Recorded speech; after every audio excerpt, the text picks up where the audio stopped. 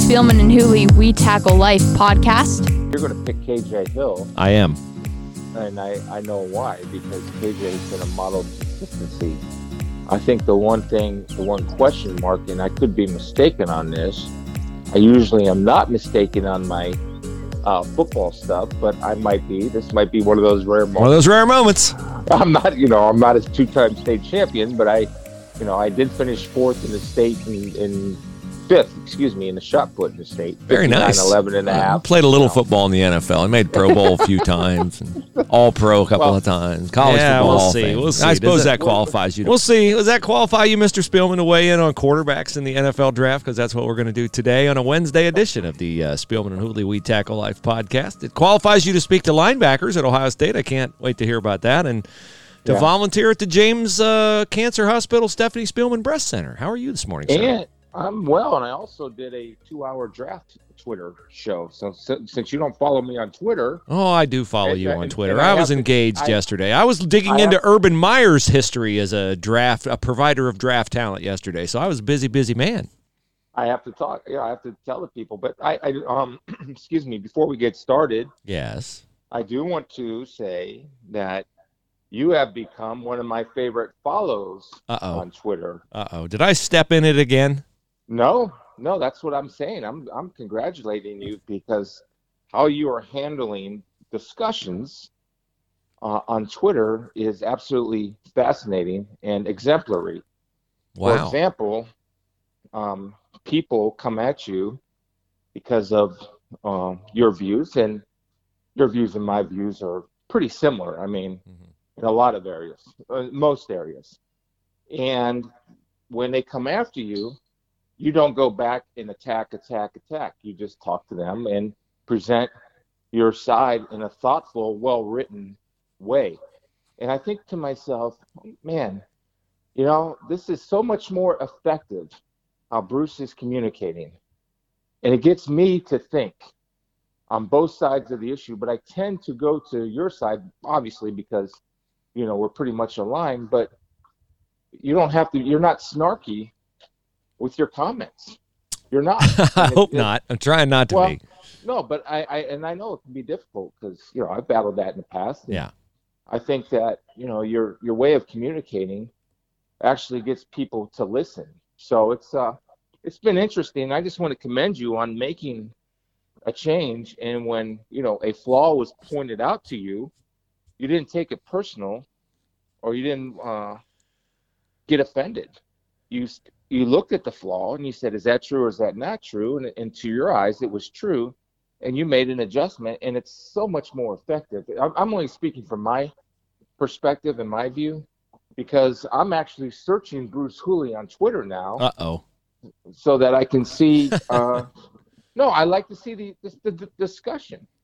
And it's rare that you get somebody that will discuss with you in a adult way, because right away, you're called every name in the book. Yeah, the only filter I have now is I sometimes, the guys who get really nasty, I look and see how many followers they have, and I figure to myself, and this is a good barometer. Somebody told me this years ago. Bo Bishop, our buddy Bo Bishop, told me this years ago. If a guy has 5 followers and he says something really hateful toward me, if I respond to it, then I'm giving him my followers and I'm putting more stock in his response than I should. So I try to engage with everyone who's civil. Everyone. Use profanity. I will not respond to you. I will not. Yeah.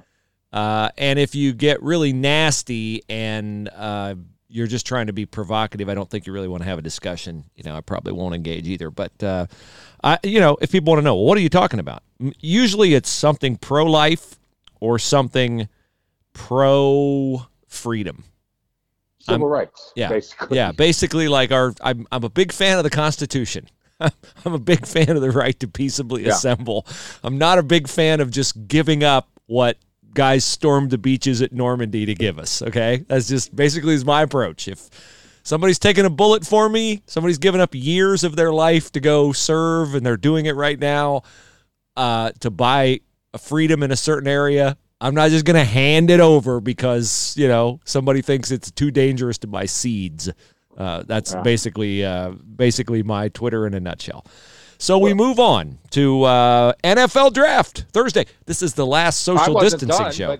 Well, people don't need to hear 5 minutes of compliments toward me. They just don't. Well, you know what? It's a podcast, Bruce. I know. You know, I think this is important. Okay. And so okay.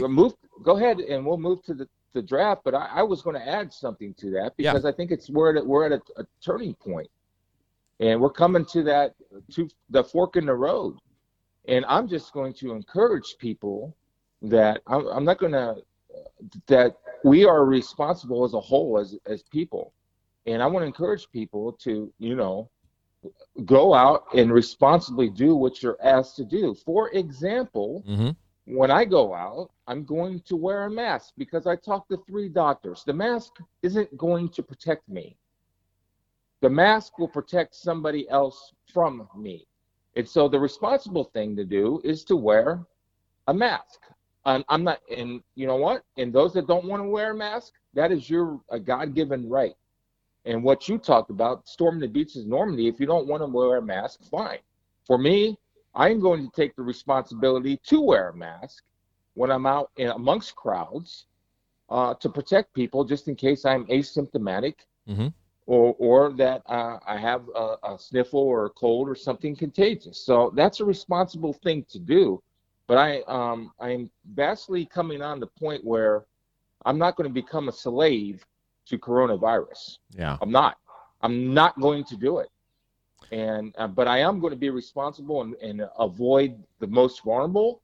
I'm going to be aware, and I'm going to be educated when I make these decisions. So that's all I wanted to say on that. And it's important because we are coming up on May 1st. And we are coming up on Friday where I'm coming to your house. And I'm going to be responsible when I come to your house because I will probably stop and get gas because of the lengthy drive that I have to make.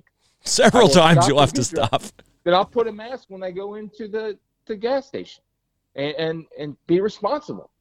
That's what I'm going to do. And so, but I'm not going to be a slave to coronavirus. I am going to be a responsible citizen that is aware of my surroundings and aware of other people around me and take the appropriate action. And I just want to encourage people to do the same. That's all I wanted to say. That's important. That's important. I'm perfectly on board with that. And I'm glad you said what you said about the masks. I tend to not be inclined to wear a mask, but I try to filter my life through a biblical prism. Paul says, as much as is possible, live at peace with other people. If I'm in an environment where I think I could possibly endanger someone, I will put a mask on if I have to go into Home Depot or Lowe's or whatever. But I will tell anyone who may encounter me along the bike path between Hilliard and Plain City as I'm riding my bike, I'm not wearing a mask outside. No. I mean, I'm not wearing a mask when I exercise. We can take this to ridiculous depths. Like if I'm out in the middle of nowhere riding my bike on Lafayette Plain City Road and there's not a person within a quarter of mile of me, I'm not going to have a mask on. It's just dumb, in my opinion. And as you said, I have the freedom to decide that. It's not only your opinion, at least from the doctors, and I've talked to plenty of them, you're not protecting yourself from somebody else. You're protecting somebody else from you. And if you're not within a bunch of group, it just doesn't make sense to me. So it's not just your opinion and your God-given right, but it's also a medical opinion. Yeah. So I'm watching the press conference yesterday, and it's getting more and more depressing because I never hear any numbers of how many people have been released from the hospital. Maybe somebody can share that with me because in Ohio, the state of Ohio numbers. We know. Have you heard? No, they never publicize that. And the other thing that drives me crazy is the graph is always going up. Deaths, coronavirus deaths. Well, guess what? If one person dies in the United States, the graph will continue to rise. But if 50 people died one day and one dies the next, you could make a graph that shows the death rate is coming down. But that death rate, that graph doesn't make good media. So it's never shown. I don't understand why people don't say how many have been released from the hospital ever. And then I saw a graph. I saw a stat that 76% of the deaths are people that are 80 years or older. And if I tell you why, we're going to go in a completely different direction. There's been 33 deaths, I think, of people that are 49 and younger. I just think we can take precautions for our most vulnerable and not become a slave to coronavirus. I don't understand why people don't see that. I don't understand, and maybe I'm being over anxious. I'm not being patient enough. Maybe I am, and I'm certainly willing to listen. But when there's hot spots, and we can isolate the hot spots to tamp it down, that's what at least Dr. Amy Acton was saying yesterday. And if our seniors are the most vulnerable, then we have to take the necessary steps to protect our seniors. Yes, absolutely. I mean, but other than that, we can't put everybody in a bubble. And I was thinking about this, Bruce. It was like when you teach your kids how to ride a bike.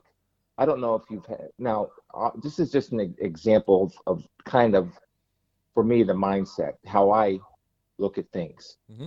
I didn't want to teach my kids how to ride a bike. I didn't want to let go of that seat and give them that final push and watch them wreck 4 times or 5 times before they finally get it, because that hurts your heart. Right? Sure, yeah. It's kind of to me, it's kind of the same thing. I understand that for me, I am going to take the necessary precautions not to put others at risk, but I also understand that I'm not going to live my life risk-free. I'm not. No one does, my friend. And I was thinking about Stephanie, actually, and there was certain things she was supposed to do and certain things she wasn't supposed to do. I mean, we weren't, some people advised us not to have children.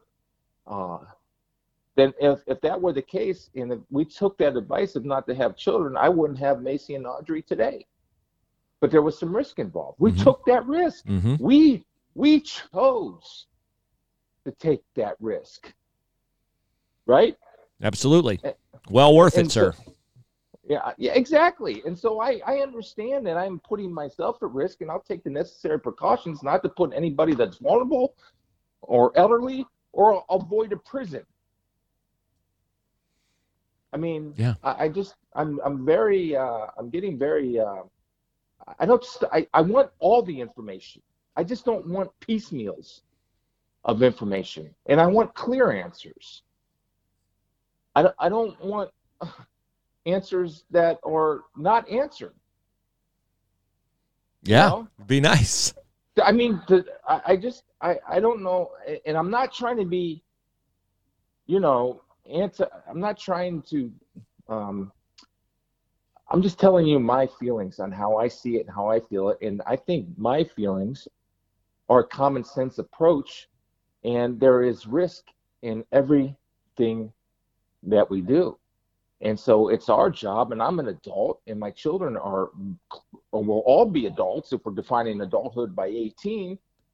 They're going to educate themselves, evaluate the risk, and make their decisions. I mean, I'm not going to be a slave to coronavirus. I think it's ridiculous to be a slave to coronavirus. I'm sorry. I want to honor the governor, and I'm going to, and we're going to, but May 1st, I'm not going somewhere, then coming back and have to feel I better get home and isolate myself. I'm not going to do that. Take a bath and sanitizer. Yeah, well, I mean, I'm going to be smart, but I'm saying I'm not like going to drive around in fear. That's insane. It's insanity to be ruled by fear, because we talked about it from a biblical perspective that fear is a liar. Yeah. Now, there's a difference of being understanding of your surroundings and making good, responsible, mature decisions, but I will not be driven by fear. And anybody that is, I feel sorry for you. I do too. And I want to allude to that in the faith portion of the podcast. And that's really, I think, the jumping off point. And you and I have the same perspective, as you said earlier, on many, many things, politics, certainly on faith. And as I encounter all the folks that I do on Twitter who are so fearful and who are just terrified, I can tell they're terrified of getting a virus, of their mortality or whatever. I finally yesterday was able to crystallize it in a comment, and I said, I understand. I just don't share I don't hold on to my mortality with white knuckles. I don't want to die. I'll have a little story about yesterday was our wedding anniversary. I'll have a little story at the end about that. No one that I know of, who's sane, unless they're in serious pain or torment, wants to die.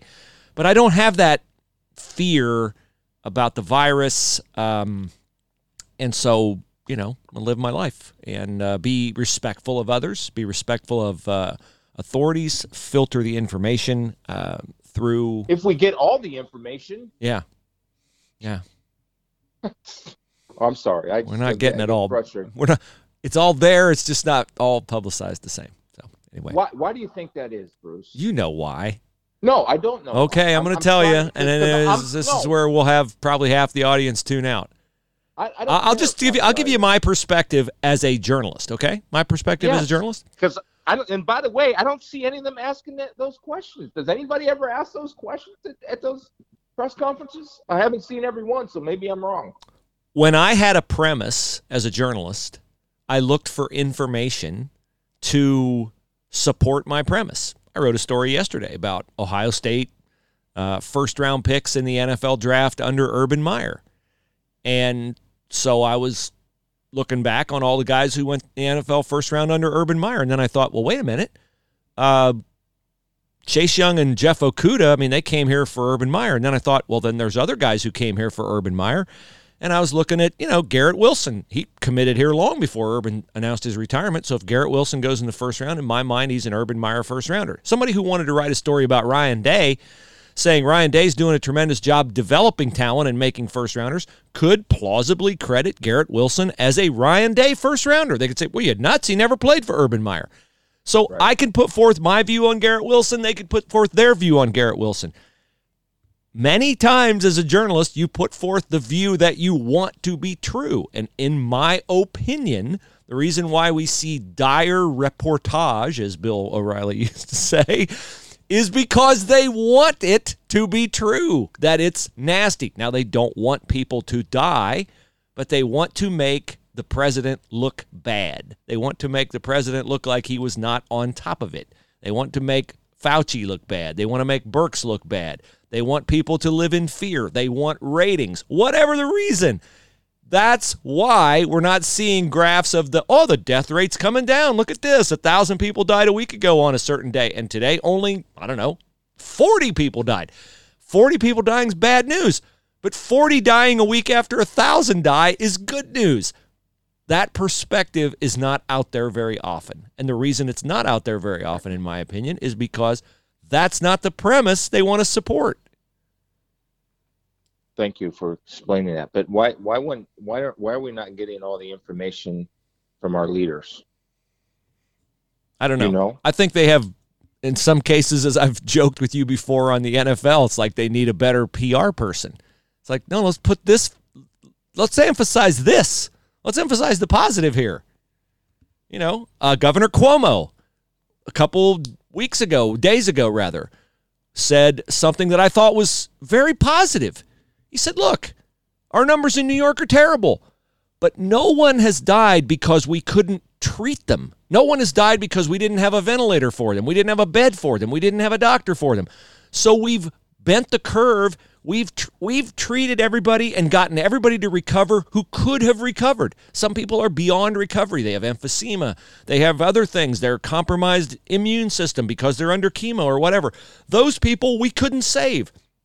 But he didn't say it callously. I thought he handled it very eloquently. He said they were going to die at some point. They died sooner because they got coronavirus, but we haven't, the fear initially was, oh my goodness, the hospitals are going to be overrun. There are going to be people out in the hallway. They're going to have like 3 people on one ventilator and 2 will die because they can't get enough air. That hasn't happened. And I was appreciative of the Democratic governor of New York giving some positive news saying, look, the president helped us out. They came in, they built a hospital at the Javits Center. They did this, they did that. We're working together. we ought to be able to work together to save lives. And I think we're doing it, but we don't hear a lot about it. So I really appreciated Governor Cuomo saying that. Yeah, and the other thing is nobody wants anybody to die, but you know what? Death is inevitable. I've lost people very close to me. I've lost people, best friends, to tragic car accidents. I've lost parents early to respiratory disease. I've lost a wife to cancer. And so it really bothers me when somebody says, well, you don't know what it's like to have somebody die, or you don't know what it's like to have somebody that has disease, which we see all the time, right? If you make a thing about living respectfully and not fearfully, people will come at you. What if it happens to you? We all have had loss in our life. If you haven't had loss in your life, you just haven't lived long enough. And Yeah. So I don't want anybody to lecture me on losing somebody or watching somebody with disease or losing somebody suddenly that's your best friend in a horrific car accident. Not even a car accident, a guy weed whacking his mailbox and he gets hit by a semi truck, that guy's drunk driver, Mm-hmm.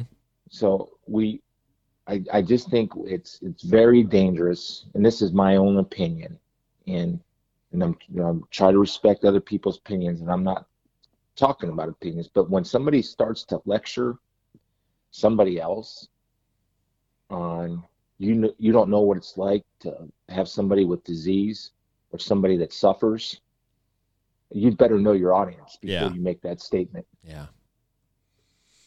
So I'm sorry you had to hear that. I'm sorry you had to hear that, because that's just shows a callous disregard for knowing who you are and what you've been through. But I'm tough enough to hear it. But I just want people to understand. And I'm sorry for taking us this way, but this is as passionate. This is about our country and our way of life. Yeah. Amen. And I don't seriously. I don't want us to turn into a bunch of slaves. I'm all for helping people. I'm all for government helping people, but I'm all for also not having people rely on somebody else for your general welfare, happiness, and well-being. I teach my kids that all the time. I don't know what you teach your kids. Yeah. I tell my kids, you are responsible for you. Mm-hmm. Yeah, there's no self-esteem in that. There's no, when other people are giving you everything, there's no self-esteem in that. There's no, that's not good for your self-identity. It's just not. And achievement, hard work, delayed gratification, all principles that are not just gratifying, but biblical. And, look, I mean, you say, wow, I'm not a person of faith. I don't care about those. You know what? We're all made by the same God. We're all wired the same way. You're wired the same way I am. I may believe something you don't believe faith-wise. We're all wired the same. So that's why all the things that I find fulfillment in, you'll probably find fulfillment in terms of those intangible things like hard work, achievement, things like that. That's what Chris is talking about. Well, the other thing, and you know what, if we don't get to it, can we do another show tomorrow? Or can you do a show tomorrow or not? I think so. Yeah. Yeah. So we can do another show tomorrow, a bonus show, but because I think this is vital, and I'm being selfish today because it's therapeutic for me, because I've been, wanting to talk about this and have a good conversation with somebody. And I get that we're on the same thing, but I need to get this off my chest because I need to say to myself, what are we doing here? And I was thinking about the auction to the memorabilia and how many wonderful, generous folks wanted to donate to that, right? And our response and my response has been donate to a food bank, donate to the Salvation Army. I just was watching a news show this morning, and they had a Salvation Army. There's so many things that we can donate to, right?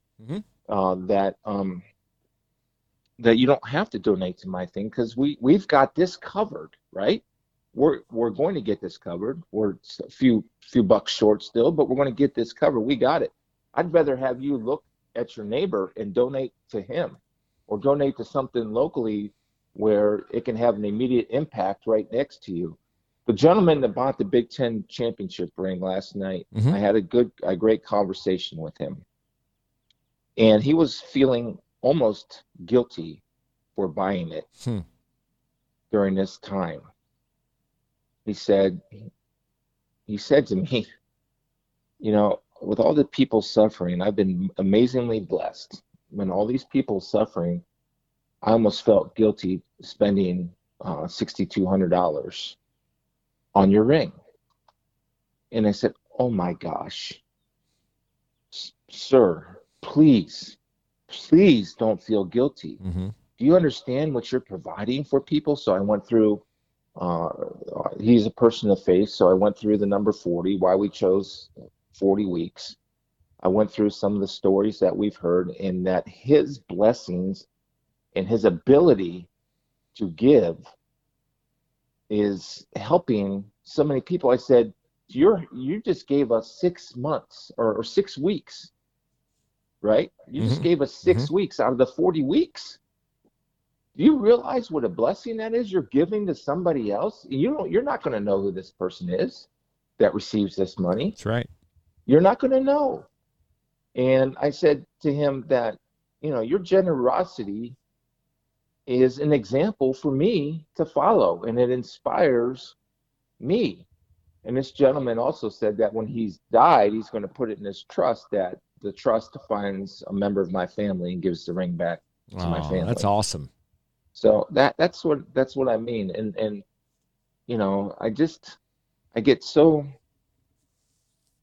I'm a little frustrated today because I get so passionate about being an American, and about what was given up so that I can have the choices to live responsibly and not fearfully, you know. And so I just had to get that out. And you inspired me because of how you have answered questions on Twitter with thoughtful responses, not third grade or seventh grade responses like you used to do. Yeah.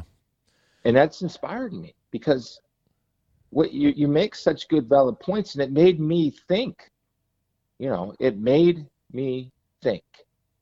And so I want to thank you today because you're making me think, and you're giving me information that I can use. You are educating me, and you're educating our listeners. They might not agree with it, but at least they're hearing what you are saying by your response. You know, and so I just wanted to thank you for that today. And you know, I know you have 20,000 plus, whatever it is, followers. So you have, and as I told you before, you have this great ability and this talent by writing and communicating, that when you use it in a positive way and not I'm smarter than you and I have a better comeback than you way, you're going to reach far more people, and your arguments become much more effective when you present your arguments in a thoughtful way like you've been doing. Well, thank you. It's what has troubled me in this time is staying at home with my kids and wife. That's not an inconvenience for me. Honestly, I've kind of enjoyed it. I've more than kind of enjoyed it. What troubles me is I'm an unabashed. I'm the son of a patriot. I'm the son of someone who served in World War II. And we all know people who've served, and people serve now even if they're not overseas in the military. People like our friend Trooper Randy, and sheriffs and policemen and firemen and EMTs. I consider them to be giving up their time and serving their country. I love our country. I love what our country stands for. I love why our country was founded, for religious freedom and for I'm a supporter of capitalism. I'm a supporter of everything that I think is quintessential American stories. People like Paul and Grace at Hemisphere Coffee, and my friends Bill and Mike from Universal Windows, and guys who start their own companies and their own businesses. And it's heartbreaking for me to know people and see people who've put their entire lives into a dream of starting their own business, being their own boss, and seeing it imperiled or crushed by this virus and the necessary steps to mitigate this virus. It's no one's fault. It doesn't mean that it doesn't break my heart to see it. But what breaks my heart, what scares me more, is the willingness people have to just hand over freedoms that were purchased with human lives, brave men and women, that because a government official says, well, at this particular time, you don't have the right to freely assemble. Now listen, you can think, and you might be right, that it's stupid for people to come together and not socially distance and stand on the State House lawn and protest. You might think what they have written on their sign is moronic. And it may in fact be moronic. And they may be hateful. And they may not put forth a view you agree with or support. Or you and I may agree that whatever they're saying is not right. But we have to allow dissent, no matter how heinous it is. Because you never want to get in a situation where someone in power decides what you can say and what you can't say. Would I like to eliminate all pro-abortion demonstrations? Yes, I would. If you gave me a button that I could push to eliminate them, would I? No, I would not. No, I would not. Because then we don't live in a free society. Then Bruce is deciding who can say what and where they can say it and how they can say it. And Bruce cannot be trusted. No single person can be trusted. No one. It just can't be done. It leads to dictatorship. No matter how well-intentioned, it leads to dictatorship. It just does. And so that is why it troubles me greatly when people are like, well, but there's a virus, so we can't do this and this and this, and you're an idiot. Look, I get it, but people have to have the freedom to be an idiot. And you have the freedom to stay home if you are fearful and if you are immunocompromised. You don't need Governor DeWine and Dr. Acton to tell you to stay home.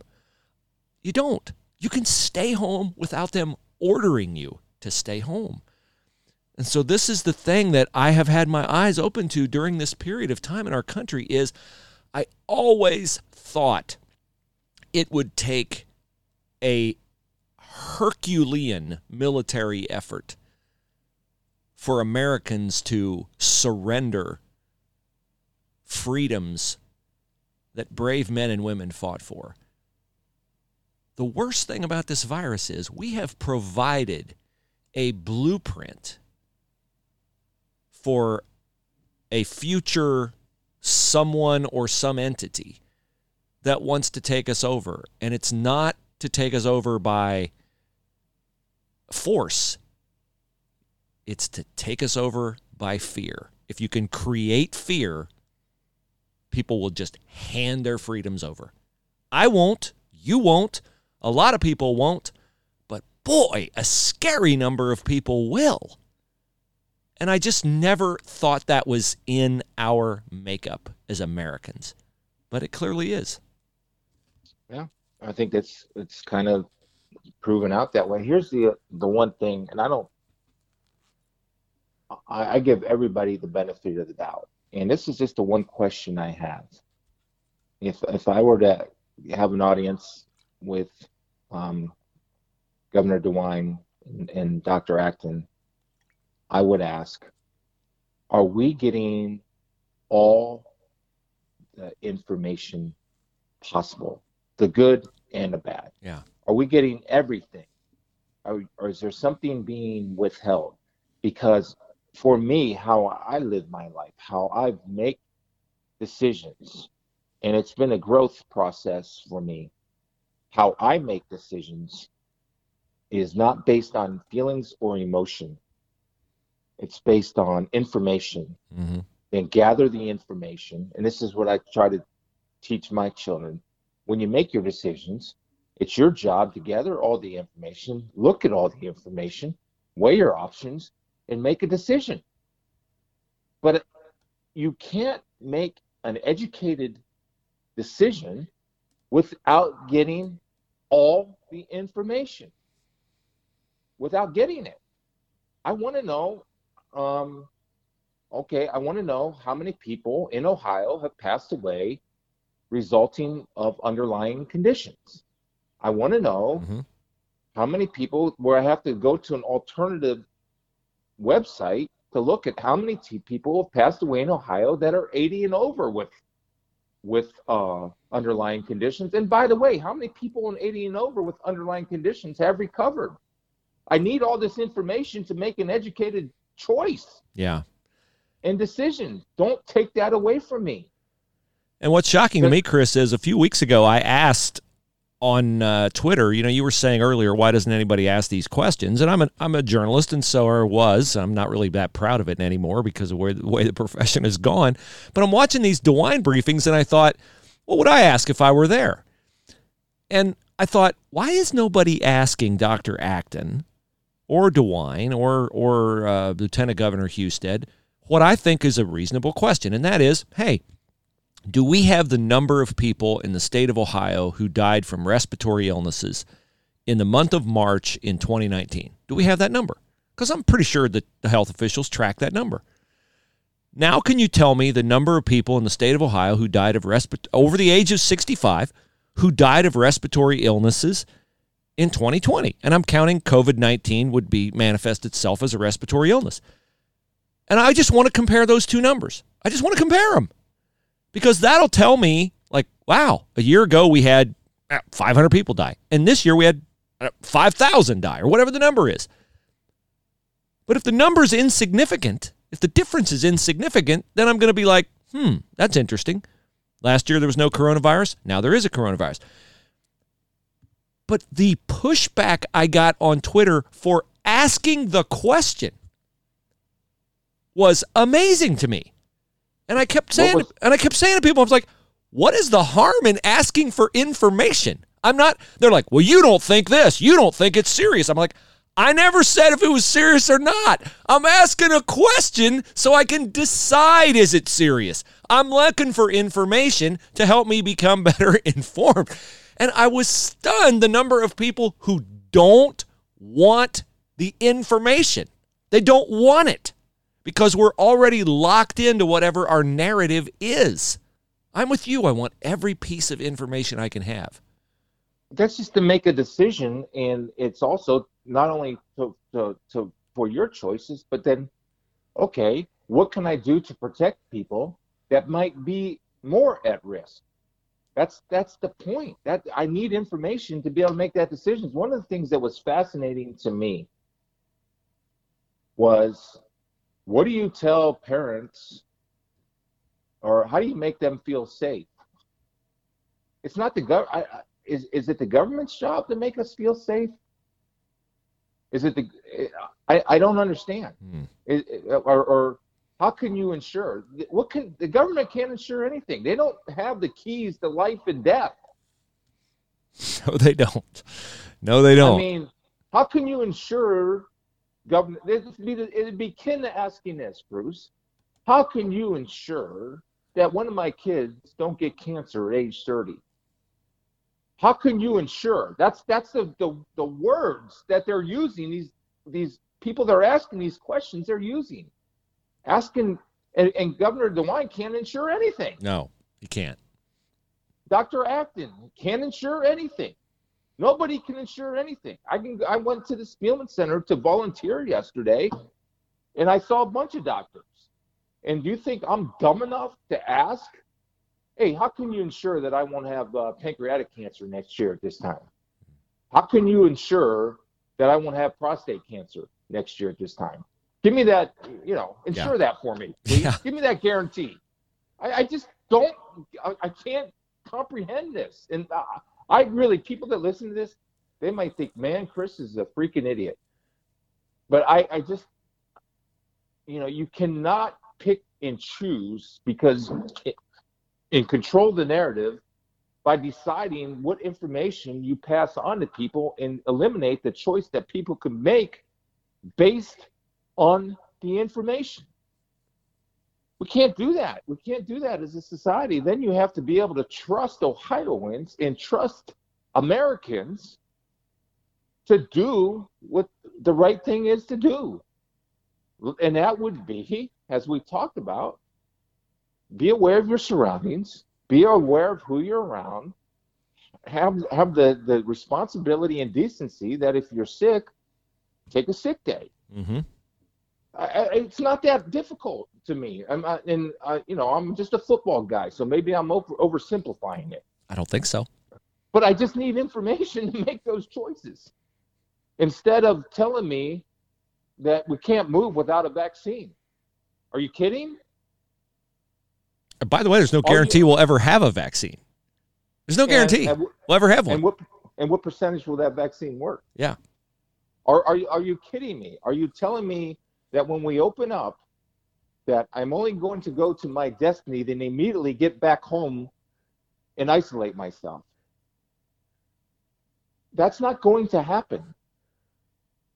I need information to make decisions, and I'm a little disappointed that we're not getting all the information and that I have to look at other sites to find out all the information on the state of Ohio. That's I don't understand. Why? Why do I have to do that? I don't know, my friend. Why? It's the one thing I wondered is this really bad and they're not telling us? Well, I'd rather know than not know.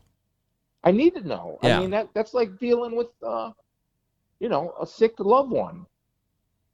Or, it's like when my roommate got killed by a truck. Hey, Eric was injured. Tell me. Yeah. He wasn't injured. He was killed. Yeah. Please tell me. And Stephanie was like that. Don't just tell me what I'm dealing with. Let me know what the fight is. Don't sugarcoat it. What's the fight? What am I fighting? What's your information telling you? Then I want to be able to ask the questions. Well, what about this information? Mm-hmm. Then let us make our choices and our decisions. That's just how I feel, and I'm adamant about that, and I don't apologize for that. And don't say, and don't, we've done a great job as Governor DeWine, and by the way, I think Dr. Acton and Governor DeWine have done a great job. We've done a great job of not overwhelming the hospital system. Okay, so we have to move accordingly. So now we got to move. Yeah, I mean, that was the goal, right? Like we were sheltering in place so we don't overwhelm the hospital system. Okay, I think we've gotten to the point where we're pretty reasonably certain we've fortified our mask supply and this and that. We're pretty certain we got GM and others making ventilators. We have a reasonable certainty enough to start resuming normal activity that we are not going to overwhelm the hospital system. So we've accomplished our goal, so let's move on. Then if we have to make adjustments, we'll make adjustments. We'll make adjustments. But we can't sit stagnant and keep saying, well, in 2 more weeks. Yeah. In June, in July, in 18 months. What? I don't comprehend that. Well, here's the logic that drives me crazy. If it saves one life, well, okay, by that logic, nobody drives a car ever again. By that logic, no alcohol can be sold ever again. Because if you eliminate all alcohol, someone will not die of alcoholism. If you eliminate all cars, someone will not die in a car accident. Nobody ever flies on an airplane again.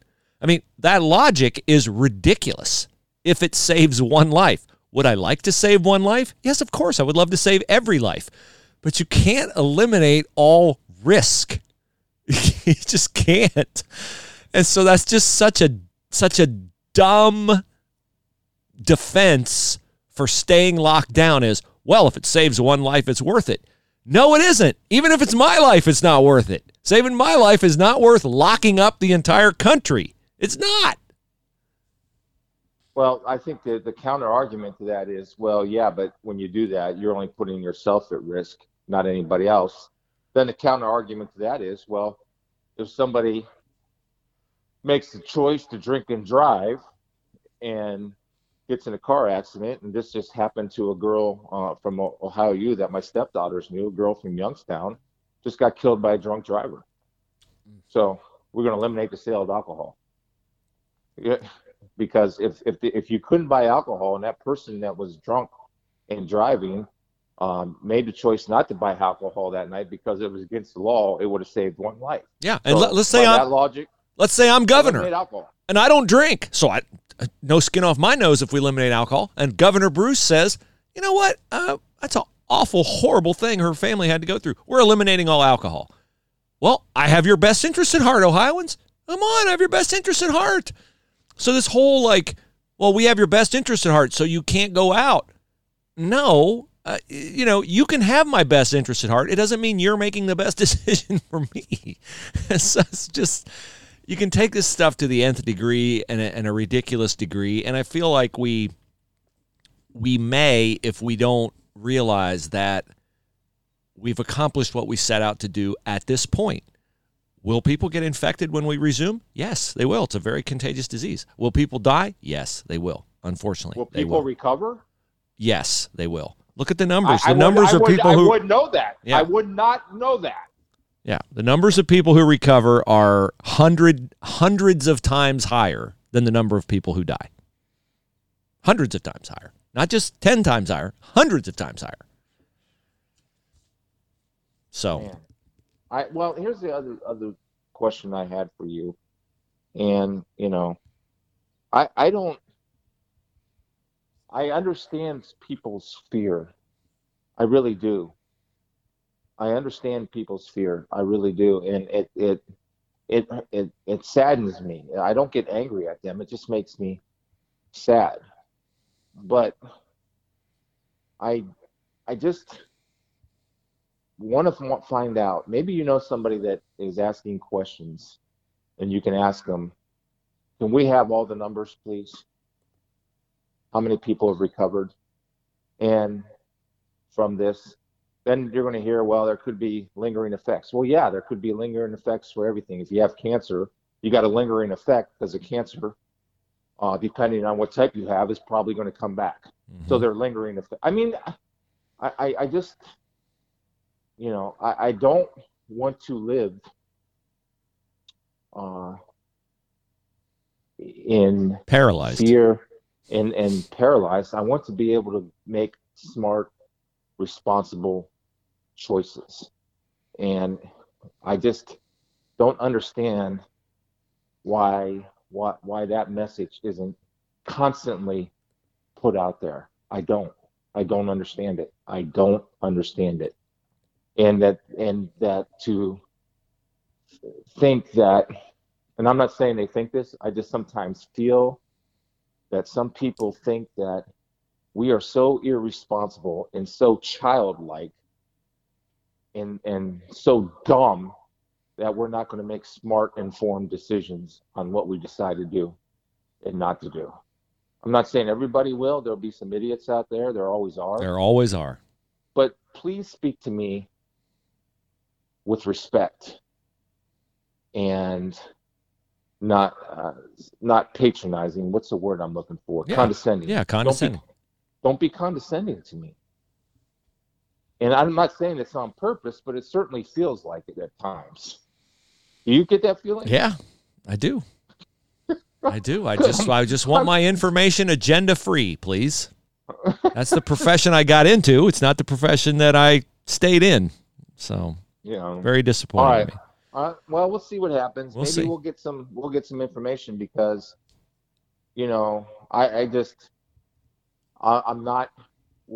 I'm very disappointed in a sense that I'm not getting, I get this overwhelming feeling that I'm not getting all the information.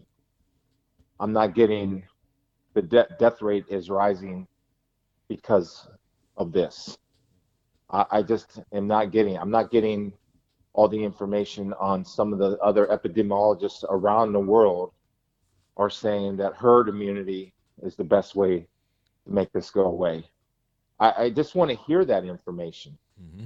And for some reason, we're not talking about that in our state. I don't know about, are there any drug trials going on in our state? Yeah, Maybe, I don't know. Maybe I missed it. So I apologize if I did, but I just need more information. And maybe you know one of those people at the State House that can ask, can we get all the information, please? You know, and the percentages and how many have recovered with underlying conditions that are 80 or plus, as opposed to if young people get it, they'll die. Yeah. Which is percentage wise or numbers wise? It's a unbiased information wise. Ben Shapiro on his podcast the other day had numbers nationwide of like 16-year-olds and under who've died since February 1st, and then 16-year-olds who've died of coronavirus. And the percentages are just 0.00001. I mean, it's just, 30 and under, 0.0002. I mean, it's just, we don't hear those numbers. And I appreciated him giving me those numbers. But why? Because it's not the narrative that sells, supports a viewpoint. But that's my opinion. What they're selling, Bruce, is damaging our country with they don't care. They don't care. Unemployed. 22 million people unemployed. But they're not unemployed. They're not unemployed. They got jobs, man. They're reporting the news. They go out at press conferences. Their lives have not been impacted or affected at all. 22 million people unemployed. The rate of alcoholism, suicide, rate of domestic abuse, child abuse, domestic violence.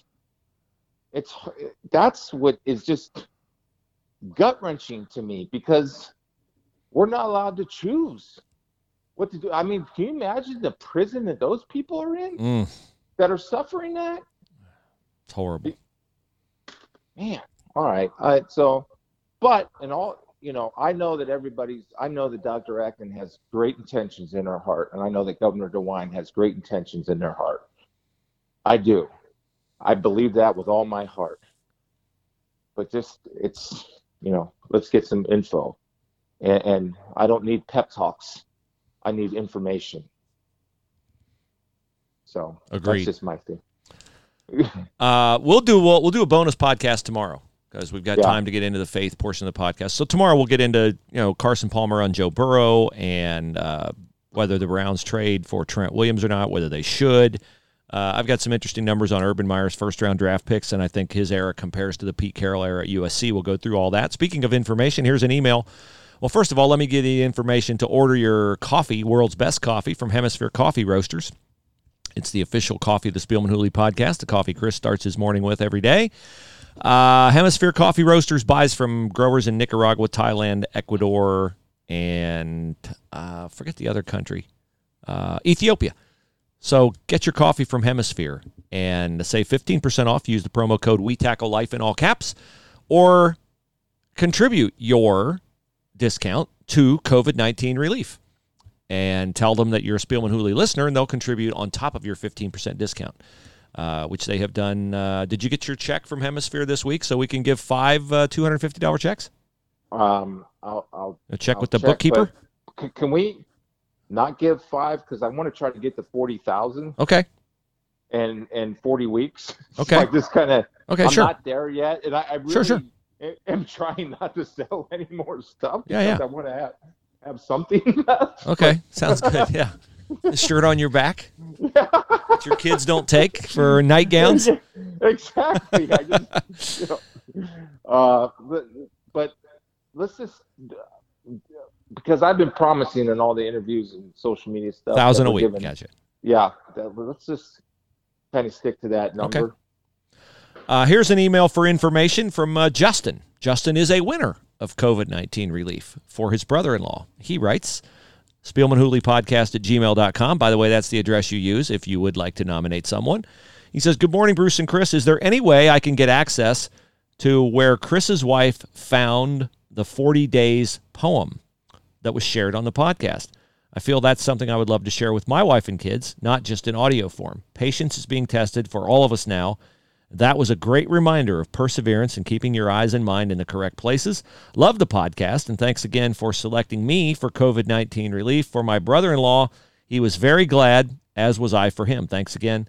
Look forward to Wednesday's podcast and many more. Yeah, Justin, I'll get you that, and we'll put that on the Spielman and Hooley Facebook page and our Patreon page as well. Chris sent that to me, and it is very meaningful. So we will share that. Absolutely. Would you like to start us off on the faith portion? No, because it was a very special day for you yesterday, and I have just a verse I'll share at the end, but I want to defer to you today because I know it was your 19th wedding anniversary, and I know what marriage means to you, and I know what a wonderful lady you married, and how lucky you are to find. And I'm lucky I found it twice, which is beating the odds, believe me. So that is the basis for my faith contribution today. Chris mentioned Sherry and I were married 19 years ago yesterday. And so last night, I had finished working in the yard, and I came in to take a shower, and the blinds in two of my kids' bedrooms were open. So I went in to shut the blinds, and I look out in the front yard, and I see my oldest running, training for soccer. I see my youngest about 100 yards behind her. She's training too with her big sister. And I see my middle walking on the driveway with my wife. And I just thought, wow, what if God had given me a window to see this picture 19 years ago tonight?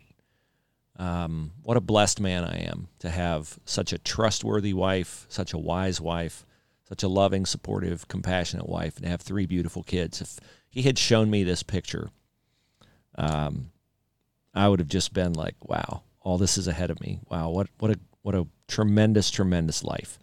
And I have led a blessed life. I've had some painful things happen in my life, gone through some down periods. I've been a jerk a lot. But I was reflecting last night on the blessing of family and marriage. And I thought, despite how great that is, salvation is the greatest gift I've ever been given. Not because I'm going to live forever, even though, I am. In heaven, I'll see my dad and mom. I'll meet Sonny Spielman for the first time. I'll see Steph again. Sherry just lost one of her bridesmaids this past week to pancreatic cancer. And we'll see all those people. I have no idea what heaven's like. No idea. I have ideas, I think, but it could be wrong. Maybe you don't know anyone in heaven. Maybe everybody's the same. I don't know. But I know this. The two times that God has imposed something on our world, it's been pretty spectacular. The birth of Christ on Christmas, the resurrection of Christ on Easter. So when God decides he's going to get involved, it's beyond anything we could ask or imagine. And as I was reflecting last night on how blessed I am to be married to Sherry, to have Katie, Rachel, Lexi, to have Chris Spielman as a friend, I could list the names of 30 godly men that I am very close friends with. All of that is awesome. But it is not what gives me peace in times of adversity or uncertainty like we're in now. What gives me peace is knowing that I don't have to strive anymore to be good enough to decide my eternal future. I serve a God who sent his son to die for me, and all I had to do was say, yes, thank you, I'll take that. I'll take that free gift. It's taken me a long time in my life to get to the point where I am truly saddened and ache in my heart for people who don't have that peace that Chris has, that I have, that faithful Christians have. Because when you have it, you have peace about your future. You have a source for encouragement, inspiration, comfort, direction. You have an answer for everything. You have a power source to get you through. And my daughter Katie the other day said to me, she goes, Dad, have you ever shared the gospel on your podcast? And I said, well, sure. We share the gospel all the time. And she goes, no, have you ever really clearly laid it out? And I thought, well, I think so, but, don't bury the lead, Bruce. So here's what it is. If you don't know, you can find it very simply in the words of the Apostle Paul in Colossians 1, verse 19. God was pleased to have all his fullness dwell in Christ, and through him to reconcile to himself all things, whether things on earth or things in heaven, by making peace through his blood shed on the cross. The beautiful thing about the gospel is it's available to everyone, but it has to be so simple that everyone can understand it. Because if it's available to everyone, but people can't understand it, what good is it, right? People can say, well, I just don't get it. Mm-hmm. So here's the simplicity of the gospel. God is perfect. He would not be perfect if he allowed himself to be attached to anything that is imperfect. Think of God as this beautiful, brilliant, white, clean, blemish-free entity. And if he allows you to be in his presence and you have ever made a mistake in your life, thought something impure, done something impure, said something impure, then he's no longer pure. You've corrupted him. So he has to make a way that he can accept you and still be perfect. So he sent his son to live a perfect life and to atone, to take the blame for your imperfections. So he's put that out there. Here's your lottery ticket to salvation, peace, comfort, compassion, encouragement, direction, inspiration. If you have a lottery ticket and it's in your safety deposit box and you don't take it to the authorities and cash it in, guess what? You don't get the money. If Jesus has given you the opportunity to be saved, to be accepted, to be perfect, and you don't accept it, you don't claim it as your own, it won't do you any good on the day of reckoning. So it's a free gift. You don't earn it, but you have to accept it. And my heart aches for you if you don't. And I've always said, and Chris has said many times, if you're going to say no to it, know why. Just know why. Don't sail through life and get to the end of your life and go, well, wait a minute, I was baptized as a baby. Wait a minute, like my parents took me to church. Like, wait a minute, I gave $500 to the Spielman Fund. Like, wait, I'm better than that person. That person's not the standard. God's the standard. You can't meet the standard on your own. Only with Jesus can you meet the standard. And I can't implore you enough to decide for yourself. It is the most important decision that every person in the world must make. What are you going to do with what Jesus did for you at the cross? Are you going to accept it? Or are you going to reject it? I beg you to accept it and to live a life rich and blessed beyond even the blessings that I was reflecting on last night. No, don't accept it blindly. Investigate it and then make your choice. Yep. Don't accept it because Bruce wants you to or I want you to. No. It doesn't work that way. So, in my new spirit of living respectfully and not fearfully, I was given this verse this morning. Arise, shine, for your light is come, and the glory of the Lord is risen upon you. So that's why, as you so eloquently put on your Twitter, you don't white knuckle death. You don't have a fear like some people. You don't want to die. I don't want to die. I don't want to see people around me die. But it's not like it controls my every thought, my every action, my every movement, my every motion. I know the light of God is upon me, and the glory of Jesus is upon me. And I know that I've been saved and will be given eternal life. So that is why we don't live with white knuckles, Bruce. Mm-hmm. But that doesn't mean we don't live respectful and aware of other people around us.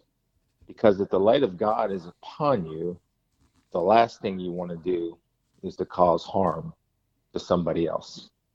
Correct. You want to help other people. That's my encouragement today. When I read that today, arise, shine, let's go. Yeah. Everything is your attitude and your response. to situations. You know, I'm not going to hide under the bed. And I'm going to rise and I'm going to shine because the light of God is upon me. I'm with you 100% on that, my friend. Sorry for the detour. I just, it's okay. No, I think, and I understand. Look, I understand, and I have so much respect for Dr. Acton and Governor DeWine, and they're in an impossible situation, and I get it, and I respect that. But I just need information so that I can make the proper choices to live a free life that was given to me, not only by God, but many that preceded me and given their life. So I have these choices and access to information. We will hit you tomorrow with a NFL Draft Edition, Spielman and Hooley, We Tackle Life podcast. So look for a bonus edition. We appreciate you listening today. I think Chris shared what's on all our minds as we hopefully get ready to transition back to some of what we did before. We appreciate all of you who take the time to listen to what we have to say. And we're blessed that you guys follow us and give us your time. Have a great day. Talk to you again tomorrow.